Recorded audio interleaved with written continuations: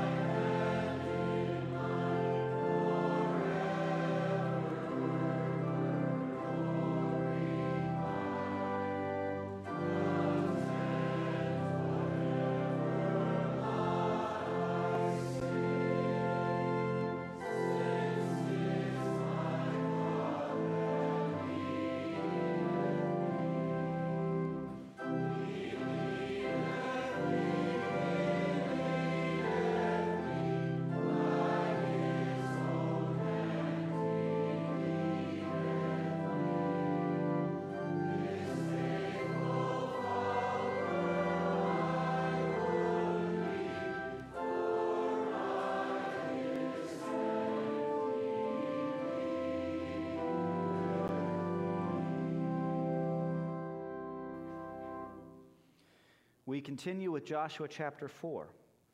When the whole nation had finished crossing the Jordan, the Lord said to Joshua, Choose 12 men from among the people, one from each tribe, and tell them to take up 12 stones from the middle of the Jordan, from right where the priest stood, and to carry them over with you and put them down at the place where you stay tonight. So Joshua called together the 12 men he had appointed from the Israelites, one from each tribe, and said to them, Go over before the ark of the Lord your God into the middle of the Jordan. Each of you is to take up a stone on his shoulder, according to the number of the tribes of the Israelites, to serve as a sign among you. In the future, when your children ask you, What do these stones mean? Tell them that the flow of the Jordan was cut off before the ark of the covenant of the Lord. When it crossed the Jordan, the waters of the Jordan were cut off. These stones are to be a memorial to the people of Israel forever. So the Israelites did as Joshua commanded them. They took 12 stones from the middle of the Jordan, according to the number of the tribes of the Israelites, as the Lord had told Joshua. And they carried them over with them to their camp, where they put them down. Joshua set up the 12 stones that had been in the middle of the Jordan at the spot where the priests who carried the Ark of the Covenant had stood, and they are there to this day.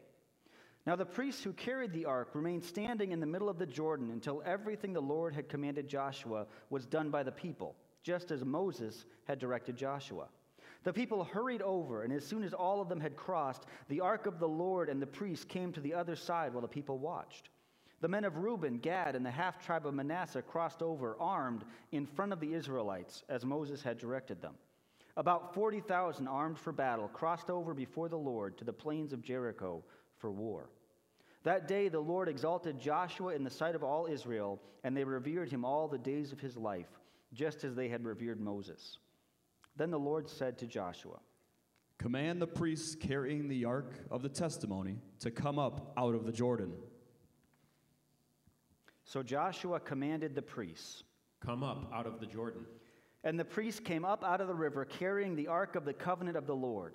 No sooner had they set their feet on the dry ground than the waters of the Jordan returned to their place and ran at flood stage as before. On the 10th day of the first month, the people went up from the Jordan and camped at Gilgal on the eastern border of Jericho. And Joshua set up at Gilgal the 12 stones they had taken out of the Jordan. And he said to the Israelites, In the future, when your descendants ask their fathers, What do these stones mean? Tell them, Israel crossed the Jordan on dry ground. For the Lord your God dried up the Jordan before you until you had crossed over. The Lord your God did to the Jordan just what he had done to the Red Sea when he dried it up before us until we had crossed over. He did this so that all the peoples of the earth might know that the hand of the Lord is powerful, and so that you might always fear the Lord your God. This is the word of the Lord. Thanks be to God. Amen. So we're going to start by talking about a TV show from a few years ago. We're going to start with the phrase, move that bus. Few of you recognize that. Well, a number of years ago, there was a TV show called Extreme Makeover Home Edition. And I'm going to walk you through one particular episode to give you a sense of how this show worked.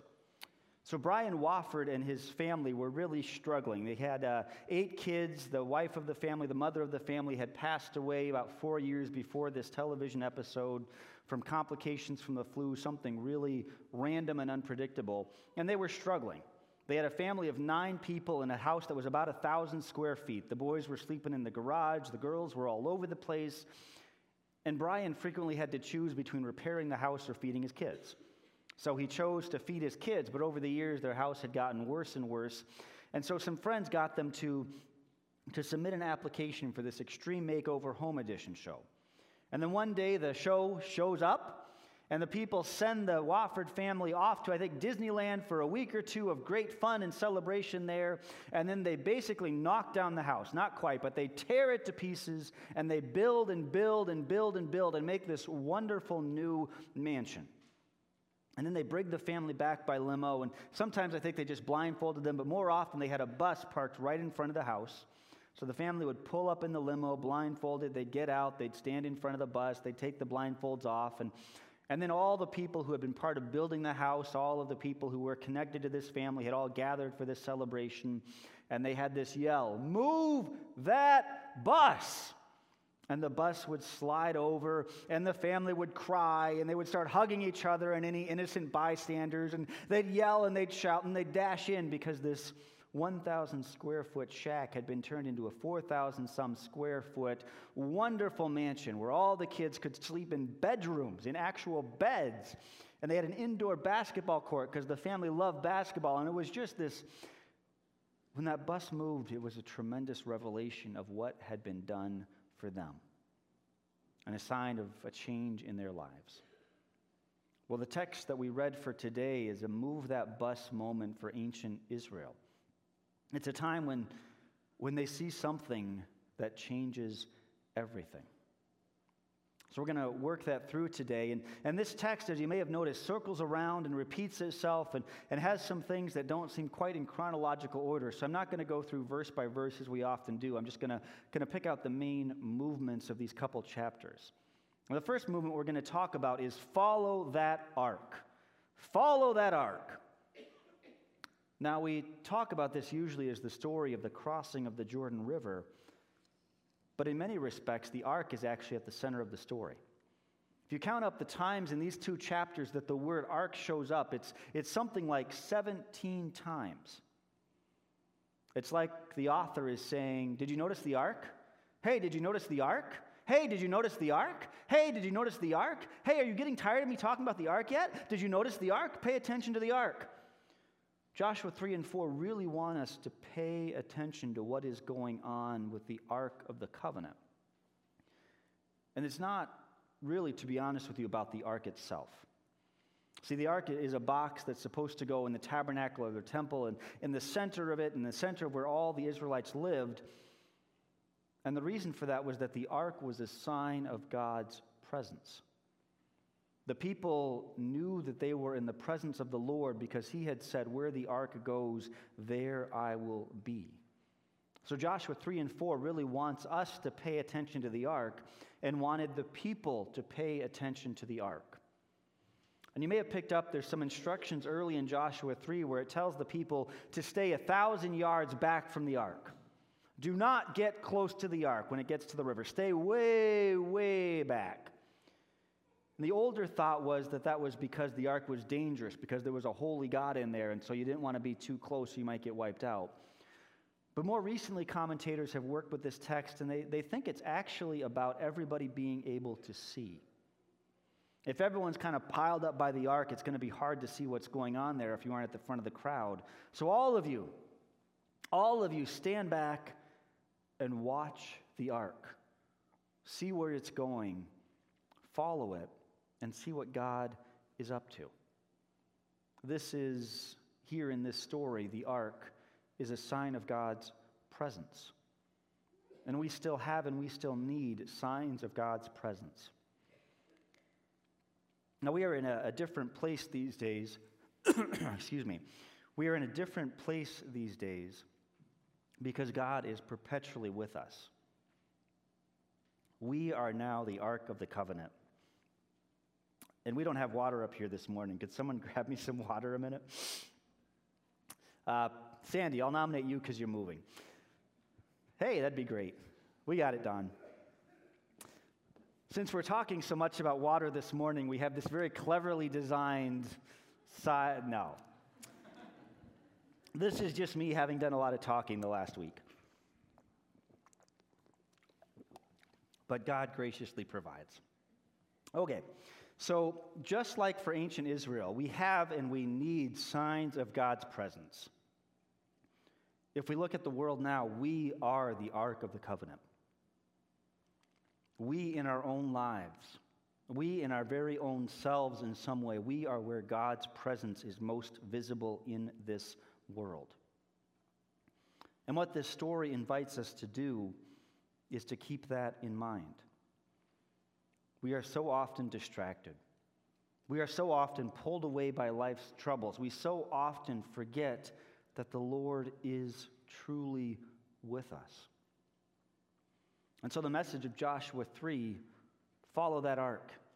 Keep your eyes on the Lord's presence, is a message for us too. We want the Lord to truly be at the center of our vision.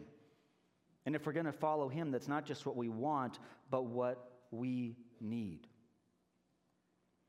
And it's not that your attention or my attention on the Lord makes him any happier with us or makes him draw any closer to us, but the more we pay attention to him, the more we are transformed and able to follow.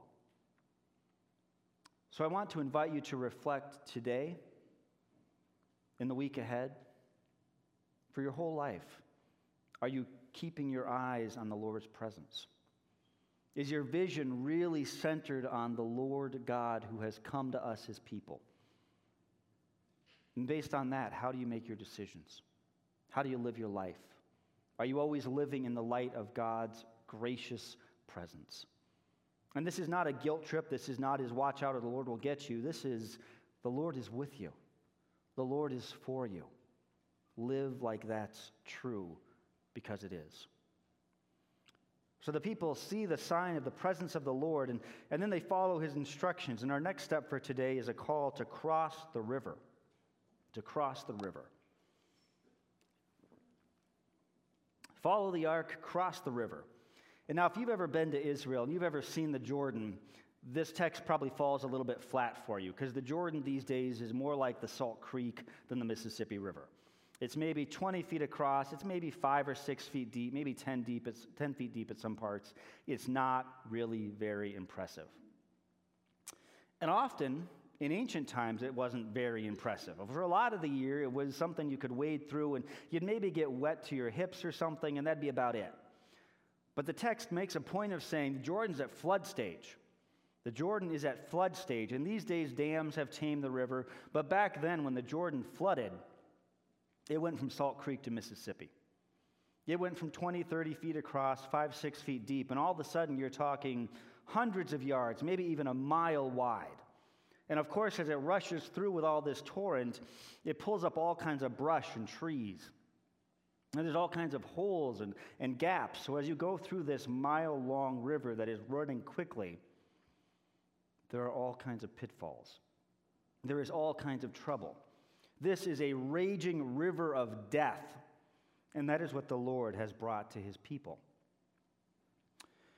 Now, if you were there with me, and we were looking at the Jordan at that particular time of year, we might think, God, this is stupid. Can we wait 6 months? If we come back in 6 months, or 2 months maybe, we can just wade across. Now we have a mile to go, and there's all kinds of stuff in there, and that tree, and that, what are we doing here? But the Lord is very intentional in how he shapes this. He's very intentional in bringing the people to the Jordan at flood stage. He is not making life easy for his people. He's not. He's showing them the realities of how this world is, and he is showing them that it is hopeless. This will be a terrible crossing. And then what does the Lord do? Then the Lord, in the presence of the Lord in the ark, comes to the river, and all of a sudden it's dry ground. Wham! About 20 miles up, the river suddenly backs up. It's like God just picks up the whole river and moves it in a heap and drops it 15 or 20 miles away. And then the people cross, and the text plays around with this concept. We're not quite sure how deeply to read into it, but it talks about dry ground several times. And maybe that just means absence of water. So, okay, you're crossing on mud, but at least you're not swimming. But there's a sense where the text wants us to kind of hear, this is actually ground that the Lord has supernaturally dried out. This is so wonderful that God picked up all the water, threw it upriver, and dried out the land for all of you to walk across on dry ground. The ark of the Lord hits the troubled water, and bam, it's gone. Gone. And this is undeniable power. And the Lord continues to show us signs of his power. He often brings us into impossible circumstances in order to show that he is almighty. If we were standing in front of the Jordan River today and it was in flood stage, we would think there is endless trouble here. We cannot possibly get through this. It is too much. It is too overwhelming. It is too awful. But this text shows us that the Lord has the power to carry us through. Water is full of symbolism in the Bible, and sometimes it's positive symbolism, often it's negative. And let's focus on the negative for a moment. Water here is the symbol of evil, of death, of destruction, of hopelessness. And God, in his power, for the sake of his people, just scoops all that up and throws it out of the way, as if it was nothing. A mile-wide river, 10 feet deep, roaring by, all of a sudden is dry ground. What kind of power is that? And what we see later in the Bible, and what we see really at the center of this story and the whole Christian story, is that Jesus himself has the power to do that for us. Jesus himself enters the river of death, and he goes down into the very depths of it. And then all of a sudden on Easter Sunday, it's like Jesus just picks all that up and throws it away. And so we can walk through on dry ground. There are lots of challenges in the meantime. We have our horrible times and our impossible seasons. But Jesus has conquered death for us. Jesus has conquered death for us. And so we are invited to remember that story. And in fact, I said earlier, the ark in some ways is at the center of this story, but what really is at the center of this story is the call to remember. That's what Joshua 3 and 4 really wants us to get out of this story. Not that the Lord was present, not that the Lord was powerful, but that you should remember that the Lord was present and powerful so that you live in that way today. The people pick up these 12 huge stones and they make this marker, and the idea is that decade after decade, generation after generation, kids would walk around and walk in with their dad, say, "What in the world is that?" And their father would have the chance to tell the story over and over again of God's faithfulness to his people, of how God brought them through even the impossible. And so the text tells us, in ages to come, when your children ask, "What's up with that?" you have an opportunity to help them learn and remember the story of God's grace. We have signs of God's presence. We have signs of God's power, and we have signs of God's faithfulness. The Lord is faithful to us. Now I want to ask you two questions, one more personal, one more communal. Do you have anything in your life that helps remind you of the Lord's presence and power? Do you have anything in your life? Maybe it's a past experience, maybe it's a possession, maybe it's a Bible verse. But do you have anything that you can look to in your life and be regularly reminded, regularly remember how great and how awesome, how mighty and how wonderful the Lord is? And if you don't have that, then I invite you to think about your life today and to think about the Scriptures and to think about if there might be some way that you could remind yourself and remember that the Lord is good, that he is gracious, that he cares for us, that he is faithful no matter what. So that's for you individually. Now I want to ask you communally, do we have any signs of God's power, his presence, and his faithfulness? Do we? We have two pieces of furniture up here that we use for sacraments, signs and seals of God's presence.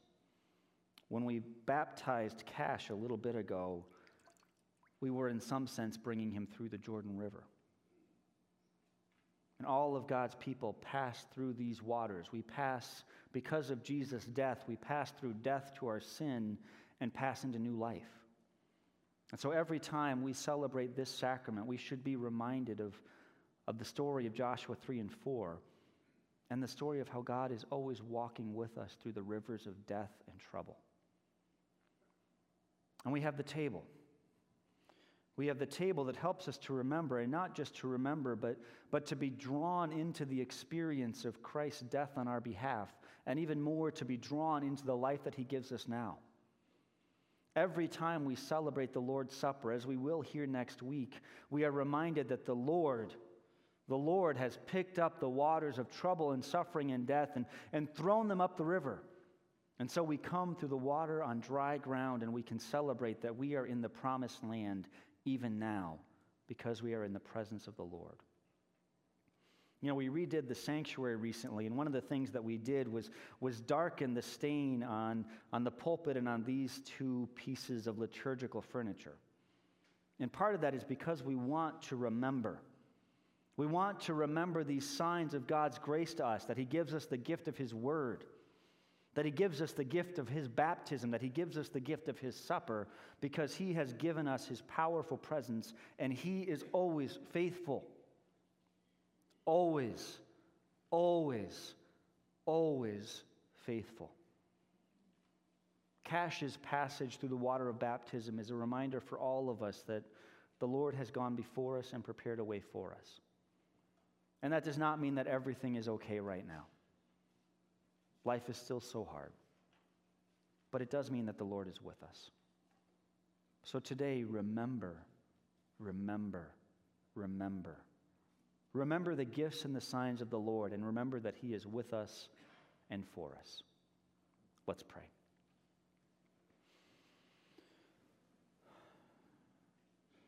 Father, we come to You today with hearts that are full. Hearts that are full of joy and wonder and celebration. And yet, as is the case every week, also hearts for some of us that are full of grief and trouble and worry. Lord, as we hear this story, for some of us it's easy for us to think of signs of Your presence and power, for us to rejoice in Your faithfulness. Father, for others of us, we feel like we're still standing on the other side of the Jordan, and we don't know what to do, and we don't know how this is going to work out. Lord, please help us. Please help us to have You at the center of our vision. Help us to be able to know, to feel, to experience, to rejoice in the reality that You are with us no matter what. Father, we pray all this in Your name, in the name of Jesus, our Lord and Savior, who went through the waters for us, and in the name of Your Holy Spirit, our Comforter and our living water. We pray all this in Your name. Amen.